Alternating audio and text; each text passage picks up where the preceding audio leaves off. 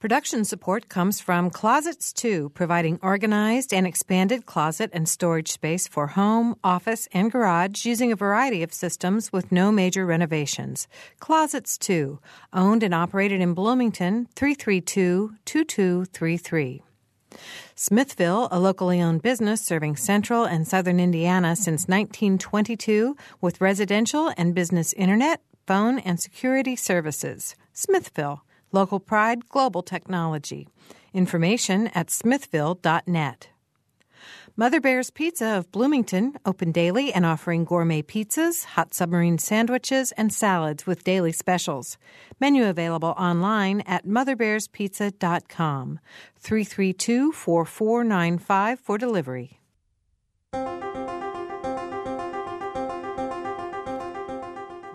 Welcome to Noon Edition. I'm Bob Zaltsberg, editor of the Herald Times in Bloomington, along with co-host Stan Jastrzebski, who's the news director of WFIU. Our topic today is how to protect yourself from identity theft and how that trend has manifested itself in southern Indiana. We have two guests in the studio. One, a returning guest, distinguished professor of law Fred Cate from Indiana University. Fred's also the director for the Center for Applied Cybersecurity Research. And computer science professor Meenakshi Gupta is here with us today for her first time on Noon Edition. If you have questions or comments, you can phone us at 855-0811 or 877-285-9348. You can send your email to Noon Edition, our website, www.wfiu.org/Noon Edition. How many times have I said that over the weeks? And we're also at Noon Edition on Twitter. So thank you both for being here. Thank you. Thanks for coming back, Fred. I guess we didn't scare you away last time or anything. I love being invited back anywhere. Thank you. Well, we could talk about Michael Jackson today. That's the big news of the day every place else, but we're going to stay away from that. We're going to talk about cybersecurity and how to keep yourself safe. And Fred, we've talked about this issue before, and I have to jump right into what's going on at the federal level because President Obama announced his ideas for keeping people safe. And I have this press release in front of me that says that Obama's cybersecurity response disappointing in scope, according to you, Fred Cate. That's true. I mean, the news here is both good and bad. On the one hand, we have a president who really uniquely among all of his predecessors is taking cybersecurity very seriously. One of his first acts in office was to launch a 60-day White House cybersecurity review, what they call a blank slate or a clean slate review, where they looked at absolutely everything. That was finished in April, and then just 2 weeks ago the president announced his response to that review. The bad news is that while this president really gets it and he understands the importance of it, he still seems somewhat caught up in the politics of not wanting to take sort of the decisive actions necessary to deal with it. So, for example, one thing he said is that further regulation, at least for the moment, is off the table. Well, it's very hard to think of any area where we actually get an improvement across the board in industry and human behavior without a little bit of a regulatory incentive to do so. So that was a bit of a disappointment. The other is that although he's announced he's going to appoint a cybersecurity coordinator, here we are 6 months into the administration, and we still don't know who that person is. And that's going to be a big question. I mean, the devil's in the details, and if this is a high-level person, that may bode well. If it's a low-level person, it may suggest this may become a back-burner issue. Mm-hmm. Well, is it not automatically a back-burner issue when you're talking about things like an auto bailout and a bank crisis and an economy more broadly in recession? I mean, aren't there bigger, more important things the Obama administration can and should be worrying about? Well, it's a matter of perspective. I mean, on the one hand, I think the answer is yes. And in fact, one of the things the administration deserves great credit for is how many issues it's thrown itself into, wars on two fronts and economic issues and so forth. On the other hand, if you think about how consumed we are with economic and national defense and homeland security issues, and cybersecurity cuts right across all of those. So we're treated almost weekly now to a major New York Times or Wall Street Journal front page story about some major corporation that's network has been infiltrated by Russian mafia or by Chinese army hackers. We know we have serious threats that are siphoning off not just personal information, but proprietary data, health information, trade secrets, national security secrets. Many people, including the FBI and the CIA and folks who, we might care about what they think about these issues, identify cybersecurity risks as the number one national security risk facing the country. So when you think about what we're spending in Iraq and Afghanistan, what we spend on cybersecurity in this country is a little more than 1 day of what we spend each year in Iraq. We seem to be a little bit out of balance. Mm-hmm. Now, Meenakshi, your research is in computer networks and security and how a lot of this crime is being done. Could you talk about that a little bit? So I think of crime as sort of starting at your own computer, the problem of identity theft. One of the things you could do is to make sure that you don't log in as admin, you choose a strong password, because there are a lot of people who would try to infiltrate into your computer and use your computer not only steal information from your computer as you type into websites and such. For example, you go to a bank website and you put in your login and password. There could be a software program called a keylogger, could be looking at all the strokes you're typing and siphoning that information off to the miscreant. So that's for personal level. Also, as they put malware in your computer and make it into a bot, they are exploiting your machine to send spam, to host all sorts of websites connected to phishing, malware, and other sorts of scam, Viagra scams, fake watches scams. So it's very important for all of us to just not just to protect ourselves, but also to for the common good, that we do certain basic things with our computers for their safety. Mm-hmm. We make sure that we don't log on as admin. We make sure we choose a strong password. We make sure that we patch our systems, making sure that you don't turn on any services that you don't really need is also an important aspect of it. So computer is sort of your own machine is one aspect of it. The other aspect of it is your email behavior. We are doing quite well on filtering spam. I would say filters are effective almost to 99%. Still, there are false positives, there are false negatives, and you do see spam landing up in your mailbox. It's very important for users to realize what is the right email behavior. Never click on a link in spam. Typically, most of the banks and other financial institutions today, they have sort of informally adopted the policy of not putting links in your email. If they want to send some information across to you, they will typically tell you to log on and look at the messages, for example. So that's very important. So people, for example, people can go to Anti-Phishing Working Group, apwg.org, and there are lots of good directions for how to deal with identity theft, starting at your own machine, your email behavior, and what if it happens, the steps to take. Do you think that the average person, your computer, my computer at home, are involved in phishing or perpetrating bots across the net, or is it that it's more a case of people who are uneducated about this and do things that you're describing, like clicking on links to phishing type sites from their email because they click on anything that they get? Is it a passive thing, or is it an active problem? I would say it is a very active problem. And you and I think that detecting phishing emails is easy if we are somewhat computer savvy. And that's not true. Spammers and phishers today are using techniques that is, even for me, I have been doing research on this topic for several years now. It is hard for me to quickly determine that this thing is a spam or this thing is a phishing email or not. They try so hard to look genuine, and they spoof emails so well that it's very hard to do that today. So what happened? Well, go ahead. The third aspect is also your web behavior.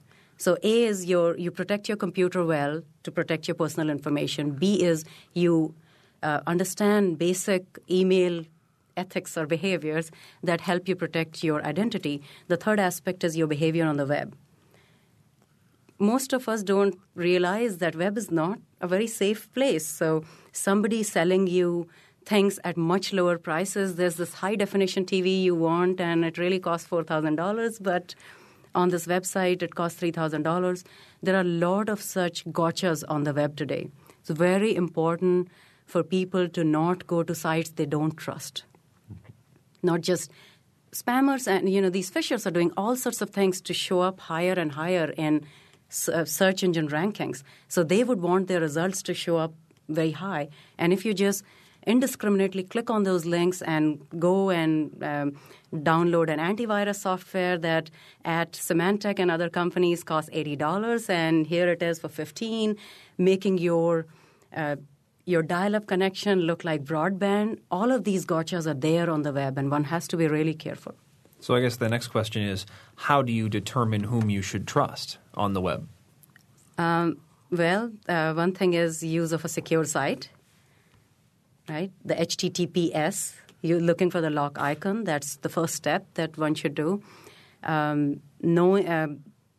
Looking at your location toolbar and location bar and making sure that you are indeed at Microsoft.com.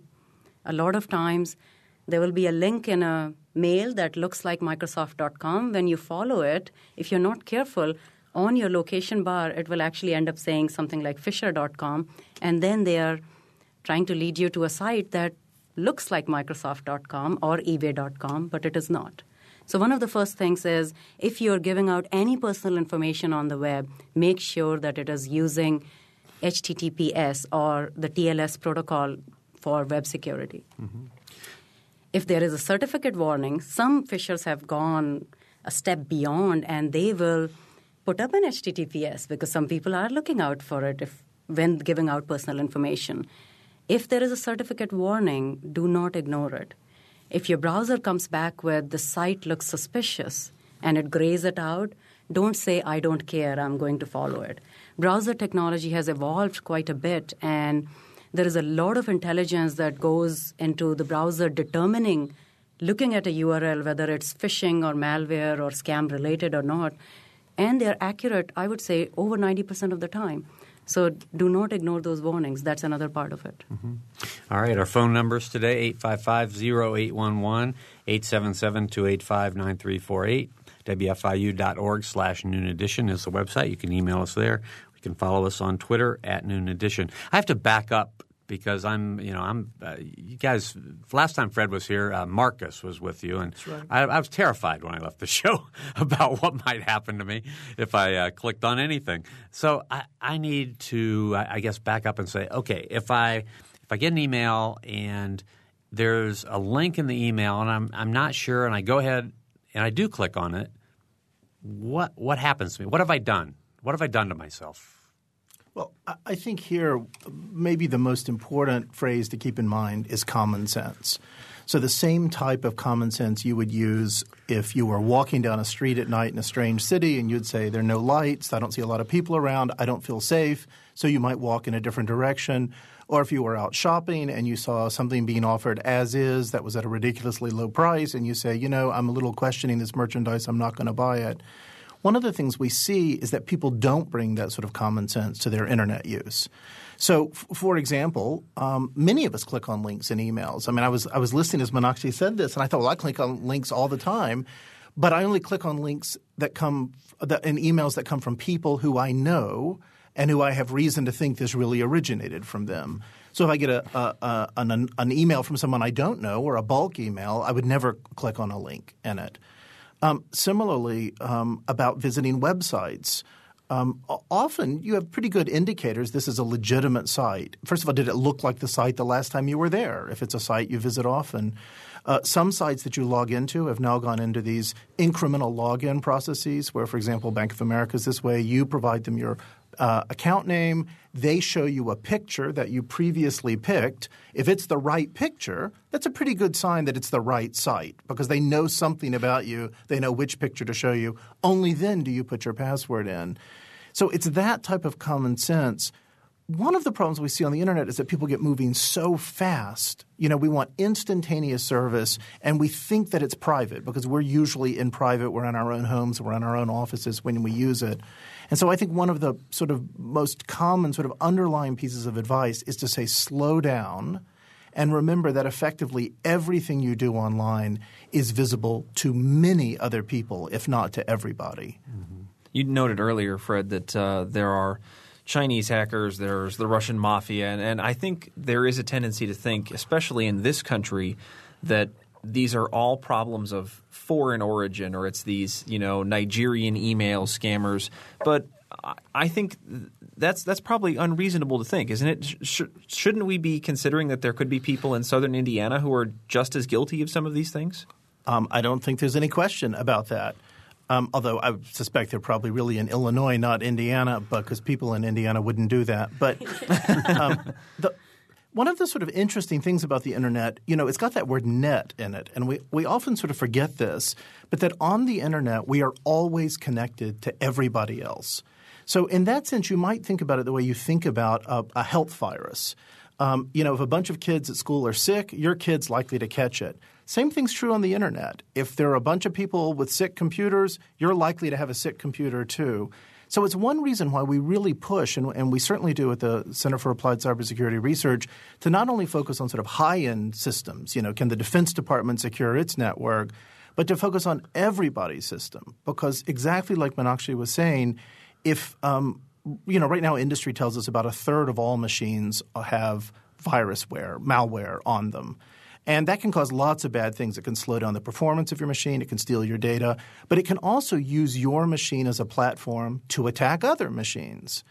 And so this is really a battle that's going to have to be fought one device at a time. Phone, router, computer, network. We're going to have to fight it across the board. I guess that's what I'm really getting at is, can we start here in Bloomington? Can we start in Monroe County? And can we build from there rather than, I think the other way, the opposite is the way we constantly think of it is, we need to solve the world problem or we need to solve the U.S. problem. Is it worthwhile, do you think, to think of it on a much smaller level to start and then try and build from there? Well, I think of it probably even on a smaller level than that. And, can I secure my own equipment first? Again, remember that sort of virus connection, though. Monroe County could have the safest, most positive, ethical behavior online. But if the rest of the world has corrupted machines, our machines are going to be corrupted as well. And so it's really at every level. And I mean, this is one of the important points I think President Obama was making in his May address on cybersecurity. It's not the government's problem. It's not private industry's problem. It is all of our problem all of the time. And that's frankly one reason why we really need to get on with it. Mm-hmm. So to add to what Fred was saying, we can certainly do a lot of things at just individual level. You can secure your machine better. You can have better web ethics, better email ethics, and that helps quite a bit. If you secure yourself, then you're less likely to be infiltrated, less likely that your bot will be doing damage to others. So we can certainly make a difference even at individual level. At the same time, it's important to realize how global a phenomenon this is. This whole idea of, the email arrives from somewhere in China.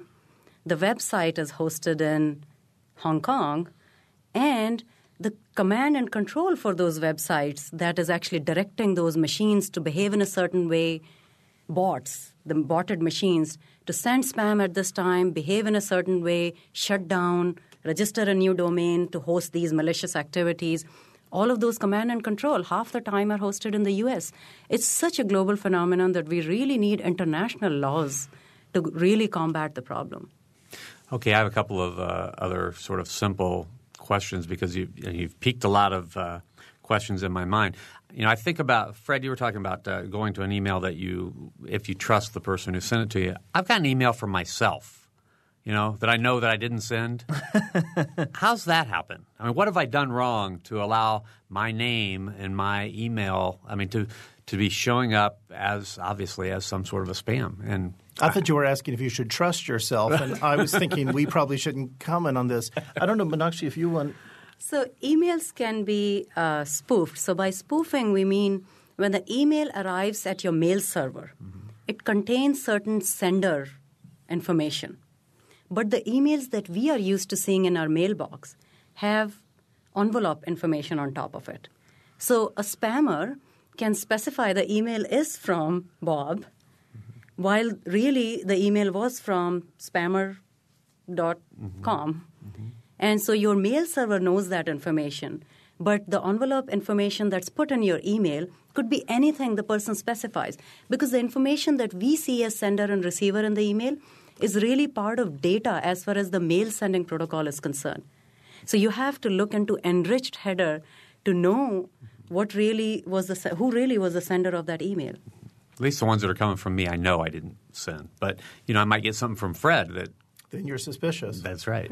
Naturally suspicious, yes. I think actually one of the areas where we have almost the hardest problem, it's the one my mother is always asking me about on the phone, and that is where your machine appears to be prompting you to do something.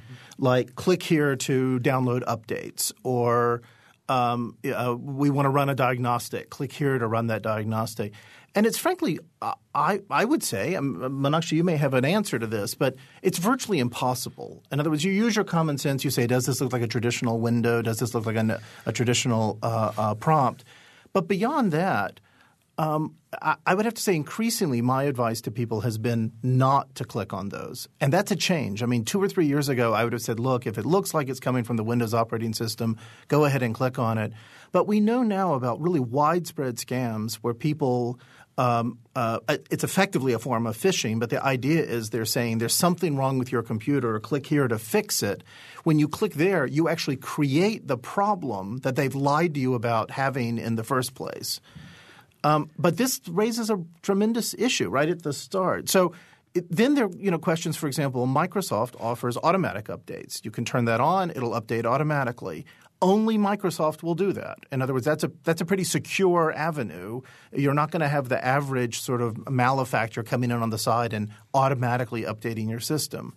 On the other hand, you give up some control for that. And, we've all had the experience of coming in and finding that the document we left on our screen when we went to bed is no longer there because in the middle of the night they updated the system and suddenly it rebooted and it's gone. So, these are hard trade-offs. It's often convenience on one side and security on the other. I agree with your mother, though. That's something I've always questioned. The other question that came to mind when we're talking about the international problem is that it seems like it's been 6 weeks, maybe 2 months ago, I started receiving an awful lot of mail that looked like it was coming from the former Soviet Union. There's a lot of Cyrillic type that is coming to me. I can't read it. I immediately get rid of it. But, again, I wonder how these things sort of begin to start showing up. Is there like how does I think it's all of our mothers who finally discover these things and point them out to all of us because we haven't clicked on the links. That might be it. I don't know. Okay, so that's a very good question, actually. So the first question is exactly how do these people get your email address? Mm-hmm. And that's important. We recently did a study to find out where spammers go to hunt for email addresses. We basically posted bait email addresses on Indiana University Computer Science Department website, popular blogs, Washington Post, New York Times, and really places where a human being wouldn't find them because they weren't really visible on the screen. It turns out that these spammers crawl the web all the time. You would not believe we received our first spam from an email address posted on a popular forum site in 55 minutes. Wow. Be very, very careful who you're giving out your email address to. I have different accounts, and I would not give out my Indiana University account very easily. And you have to exercise caution, as Fred said, in giving out your email addresses. We also learned that when you sign up for these freebies on the web, they are trying to send you coupons and stuff. Be very careful before you do that. They have their quote-unquote partnership agreements, so they are going to sell your information to a partner who will then spam you. So it's really important. Don't go to a forum and generally just, I really like this story and, post a comment and then at the end of it give out your email address because they are watching you. They're crawling all the web. For how immense the web is, they're crawling regularly, all the time. to find Are we those depressing email you yet? Oh, I know. I'm great. I'm fine now. I'm not totally depressed yet. But we're going to have to take a break. We've got a phone caller we're going to come to at the end, right after we take this short break, because we've hit halftime of the program. Our phone numbers again, 855-0811, 877-285-9348, WFIU.org/Noon Edition. And you can follow us on Twitter at Noon Edition. We'll be right back.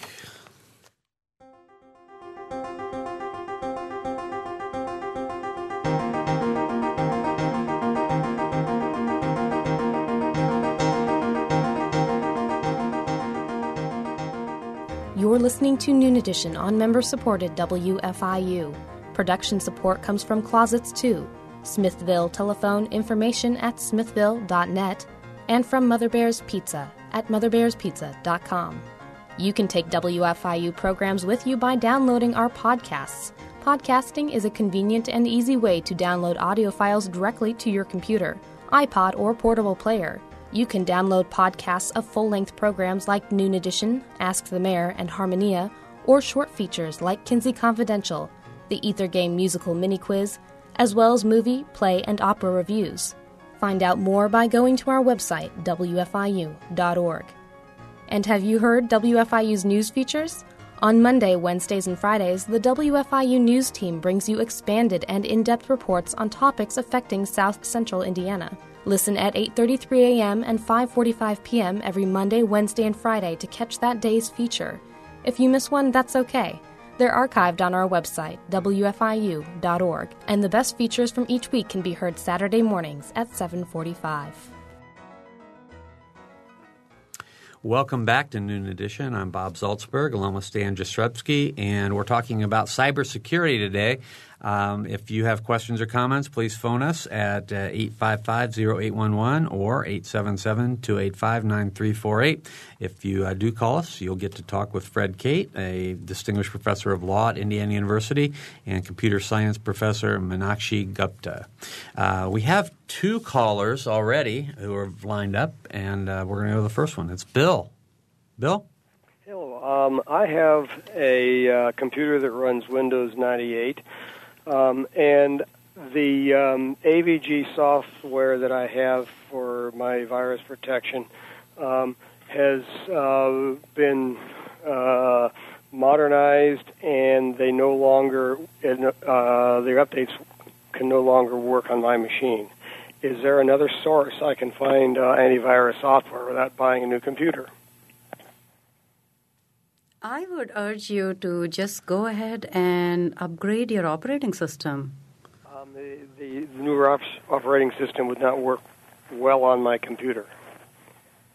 The newer operating systems take more and more computer power, and so my computer would be mired in mud or molasses. Well, you highlight here a really hard and critical issue, so I don't know that we're going to have any comfort for you other than sympathy, which is as the attacks get more sophisticated and more vicious, the only way that we are fighting them at all successfully is to keep upgrading the software. The problem is as we upgrade the software, it gets more demanding on the machines. It requires more computing capacity. It requires more memory. So I'm not so much worried about the problems caused by the newer antivirus software. It's the operating system is the problem. And the AVG no longer, their software no longer works on my operating system. That's the problem. And I was wondering if there's another source I can find, antivirus software other than AVG. Well, there are many sources of antivirus software. The two, I think, best-selling are McAfee and Symantec. So this would just be a question which, off the top of my head, I don't know the answer to, but you might find on their websites. Do either of those make a product that works with Windows 98? Since Microsoft has stopped supporting Windows 98, I wouldn't be surprised if these vendors have also stopped supporting software for Windows 98. But it's certainly worth checking. Well, on the positive side, Bill, you are going to be less targeted. There might only be 4 people running Windows 98 right now. Really, is it worth? Well, I think it's more than that, but yeah, the number is decreasing. I sympathize with you. If your computer is fast enough for you and the operating system works for you, it's a pity that you can't upgrade your antivirus software because Microsoft and any other Microsoft won't support it, and this is a difficult situation. At the same time, I think you're safer just because you're not a popular one. All right, Bill, that's the best we can do for you. Okay. All right, thanks a lot for the call. Let's go to David next. David? Hello. Hey, David. Yes, I was calling because I wanted to mention a very, very unsafe practice that I see happening again and again. I'm a computer engineer, and that is people reusing their ID and password at different sites and for different services. And for when people shop online, go to a merchant site, many times you're asked to choose an ID and a password. People should never use the same ID and password that they're using for their email or on their home computer.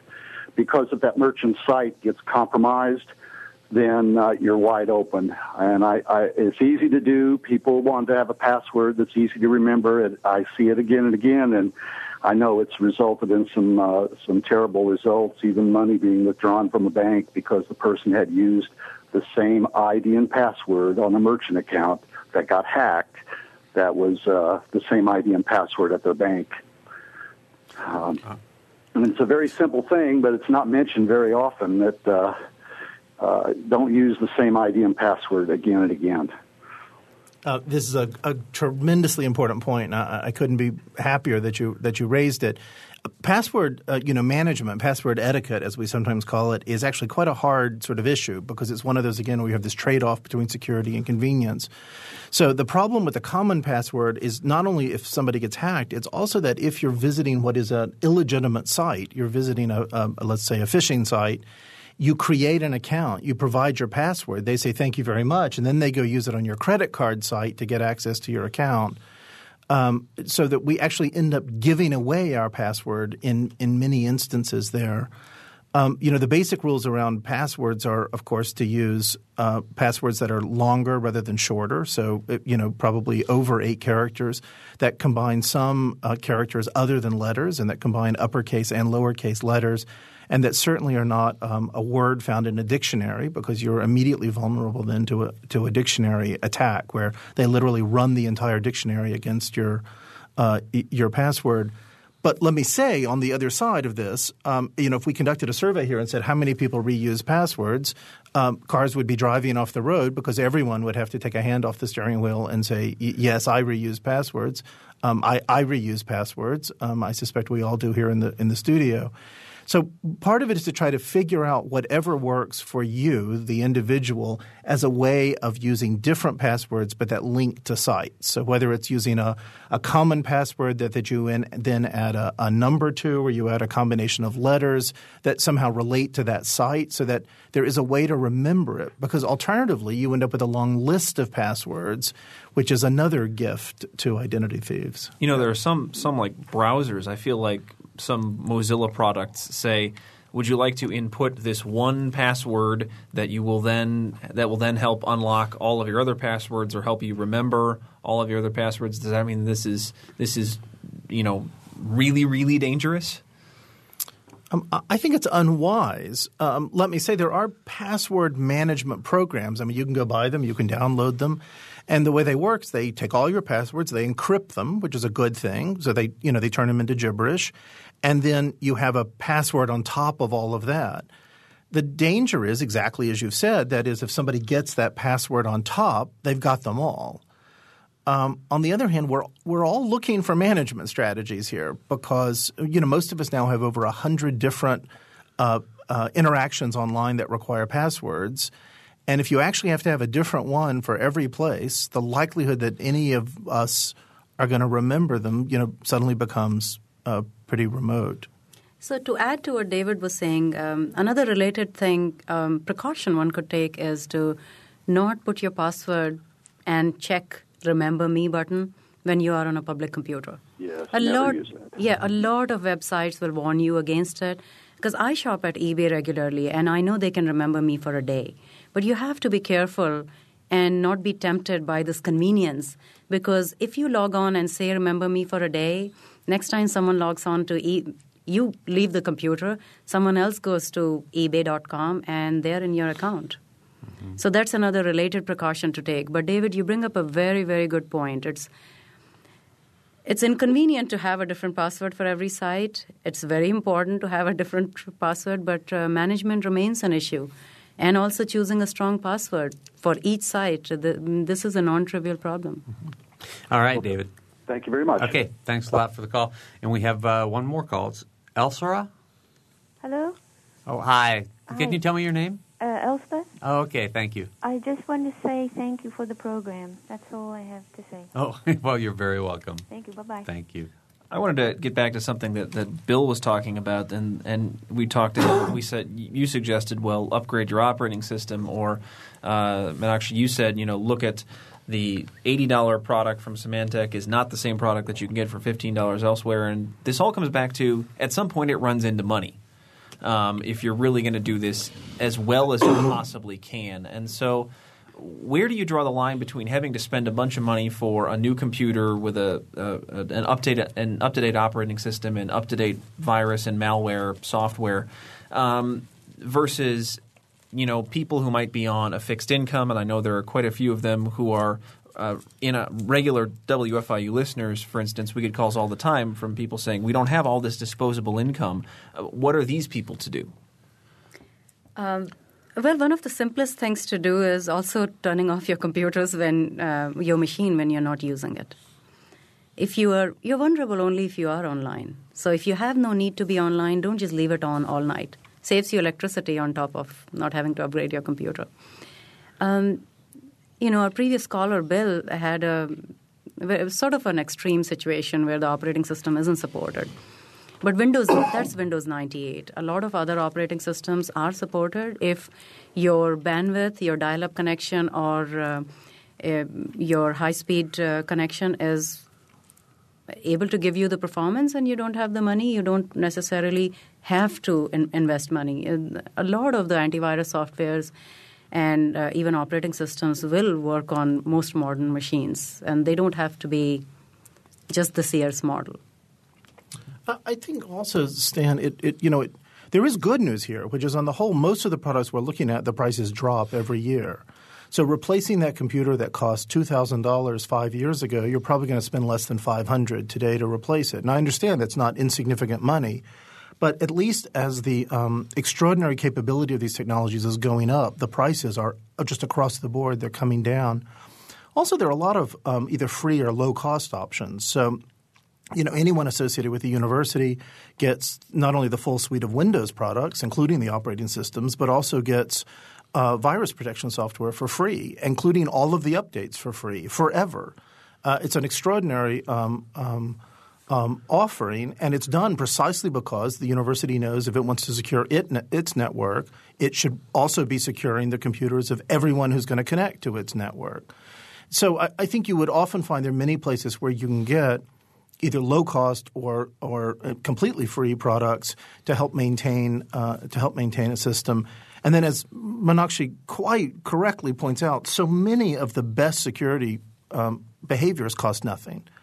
And so sometimes, we use the software and the hardware as an excuse for not just doing the right things in the first place, whether it's using a strong password or turning your machine off or using common sense when visiting websites. All right. Our phone number is 855-0811, 877-285-9348. WFIU.org/Noon Edition is the website where you can send us an email, and at Noon Edition is our Twitter feed. So I have a question about social networks because that's been a huge – I mean it's a burgeoning area. So everybody's got a Facebook account, or now I get these invitations on LinkedIn and other business networks all the time. And what are the dangers lurking there? Please tell me Twitter is the most dangerous thing you've ever come across in your whole life. I just want to know if Bob's invitations come from himself or from other people. I think it's important to not accept things that are coming from strangers, not put profiles online. Make sure that you're making as little of your profile available publicly. I am myself sort of in two minds when it comes to websites like Facebook and LinkedIn. On the one hand, they definitely offer you the social networking advantage, and you know who the people you are connected to are connecting to. But at the same time, these websites, including big search engines such as Google, are collecting enormous amount of information. And I know Fred would probably have more to say about that, but it worries me that every keyword search that I have done on the internet, Google has a snapshot of my life. Today, for example, maybe I'm just getting lazy, but, you have a textbook. I know there is a chapter there and there's a reference I'm looking for. There's some detail on a protocol or something. It's much easier for me to just type Google. Even sites I regularly visit, it's much easier for me to just type in a keyword and it takes me there. But at the same time, I have lost something. I've traded something for that convenience, which is that Google has enormous amount of information, and other popular search engines such as Yahoo and others have enormous amount of information. The same applies to these social networking sites. Facebook, LinkedIn, Second Life, you name it. They have information, so we have to be careful. Nothing is free. They are giving you this connectivity, the social networking, and they learn about you. All right. We have 3 callers who have lined up to talk to you now. So Lynn is first. Lynn? Hi. Hi, Lynn. Go right ahead. What's your question? Okay. I was a victim of identity theft. Several weeks ago, I received a call late one night from a gentleman with the last same name, which is quite an uncommon last name, who wanted to warn me that hundreds of emails were loading into his email account, which was at a very popular email at Gmail, actually, and I do not have a Gmail account, and he could read my cell phone number, my home address, and he picked up the phone and called me, and I, unbeknownst to me, was in the process of purchasing every what I call late-night TV, back-of-the-magazine subscription to vitamins and acai and skincare products and everything I never needed in my whole life, was all being purchased with my credit card. He could see the last 4 digits of my credit card, but the wrong email address. So, and I also was applying for hundreds of credit cards. And the odd thing is all this stuff actually started to come to my house, which made me suspicious of the manufacturers that were selling these products. They were actually the active phishers. Within about a week or so, the whole process morphed, and I started receiving items for another person's name. And I did call one of the companies, and they gave me his email address and his phone number. The phone number was incorrect, and the email address was the same generic something at Gmail, and that was also incorrect. So this person, they're obviously this phishing whoever is just creating email addresses, and I wonder how this works. I do not shop online. The only thing I do is buy airline tickets. How do they find all this stuff?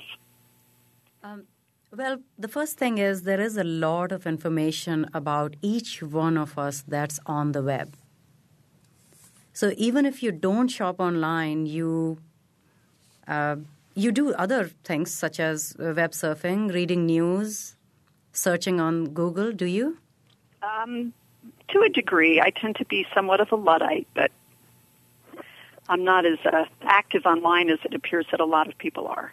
So there are really 2 things I can think of that leaked your personal information that has then led to this flurry of products and other activity that are basically causing financial damage.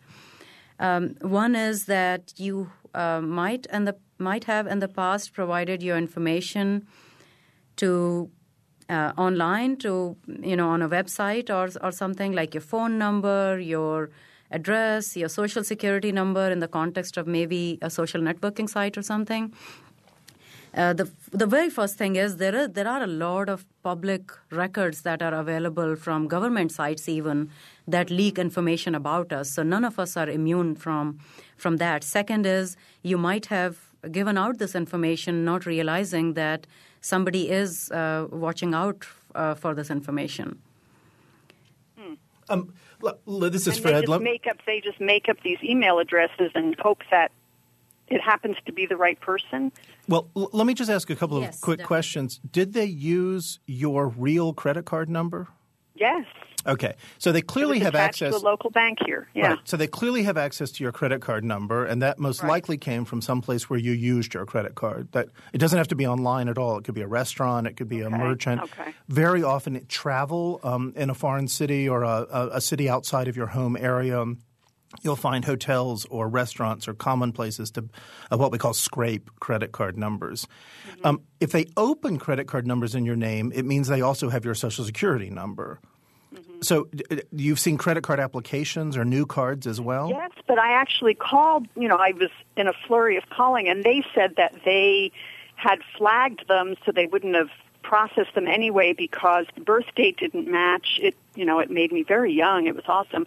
The birth date didn't match, and they had certain flags that they look for. Okay. And they said this happens to them about 2,000 times a day. I was going to say, this is very, very common. Credit card issuers block about between 80 and 90% of all fraudulent credit card applications. The good news here is Congress has absolutely insulated you from any liability. So it may be a nuisance, but at the end of the day, nobody can hold you liable for anything. You should absolutely report it to the police. It's a crime. Oh, yeah, I did. And a lot of these companies gave me the IP address that had sent all this stuff. But I don't even know who goes after them. This IP address was in California. The other just sort of practical piece of information is you want to be dealing with these companies in writing. And even though that kind of slows down the process or takes more time, that's just a key step towards protecting yourself and also towards if the police do want to prosecute, they're going to want all of that line of communication. Mm-hmm. And so, it doesn't have to be Federal Express or registered mail or anything, but just a first-class letter that you keep a copy of saying, I didn't make this isn't mine. Let me also ask you another question. How do you process your trash? This How sounds do I like do what? This sounds like a very odd question. What do you do to, let's say, a credit card offer or your expired utility bills? What do you do to those statements? Oh, now that stuff I actually shred.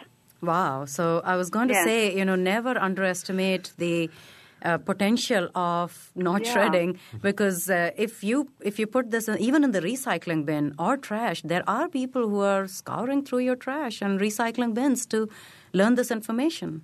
So it seems like you don't have that problem. So the only thing I can think of, as Fred said, was giving out your credit card numbers at restaurants and these businesses that are clearly not operating very ethically, and then people can put two and two together very easily using this big bad internet. They basically have gone with some amount of information about you, searched all sorts of Googled and searched for other kinds of information and tried to put things together. Fortunately, they didn't have your date of birth, which helped out.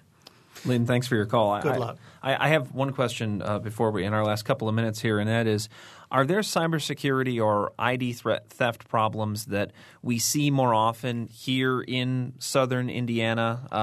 Meenakshi, I don't know if you came across any of these in your research or whatnot, but I think we often think of high-tech problems, but you just pointed out a very low-tech possible problem as well. So I have to admit that I think of crime on the internet, especially web-based, at such a global scale that I'm guilty of not focusing on southern Indiana. Closer to home, I should know a little bit more about are there differences in the kind of identity thefts that we see here? And is trash processed any differently in our county or in Monroe County at least? But that gives me some good thoughts for the future. One thing just to keep in mind there, at least from surveys of identity theft victims, the Internet's only involved in a fairly small percentage, so about 11% according to the January 2009 figures. So while the Internet is a very tricky place, it is not what's causing most of identity theft victims their problem. It actually turns out for people who know who perpetrated it, that's only about 40% of victims, it is somebody they know. So one thing that might be particularly relevant to our listening audience is it is often a friend, family member, someone your son or daughter is bringing into the house, a home care worker or a cleaning person who's working in your house, or someone who has access to your office. And they're getting the information out of a purse or a wallet or a stack of checks. I mean, they're getting it in very ordinary run-of-the-mill ways. So for all of the sort of high-tech cybersecurity stuff, critically important for reasons far beyond identity theft, but for identity theft itself, practical steps like do you know where your wallet is? Do you leave your machine logged on when you go to lunch? Do you shred credit card offers before you throw them away? These are really vital steps towards protecting ourselves. All right. We've got about less than 2 minutes to go, and I have one more phone call I want to try to get to. Jane, do you have a quick question? Hi.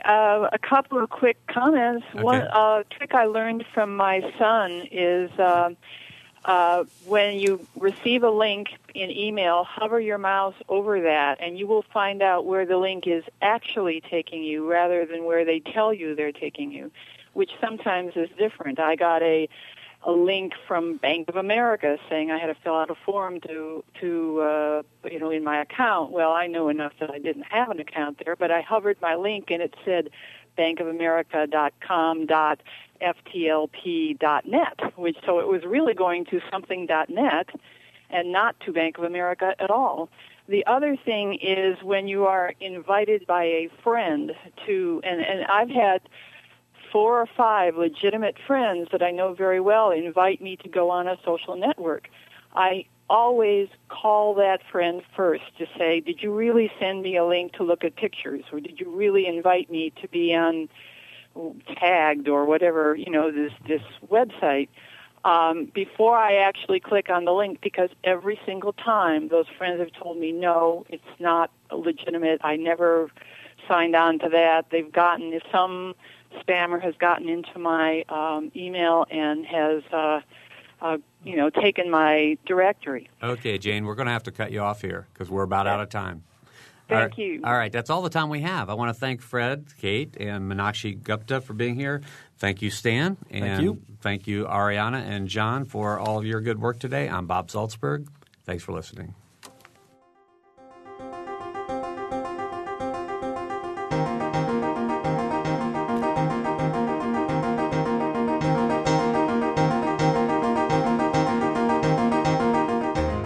Noon Edition is a production of WFIU and the Herald Times. A podcast of this and other WFIU programs is available at wfiu.org. Production support comes from Closets 2, providing organized and expanded closet and storage space for home, office, and garage using a variety of systems with no major renovations. Closets 2, owned and operated in Bloomington, 332-2233. Smithville, a locally owned business serving central and southern Indiana since 1922 with residential and business internet, voice, and security services. Smithville, local pride, global technology. Information at smithville.net. Mother Bear's Pizza of Bloomington, open daily and offering pizzas, pasta dinners, and wings with daily specials.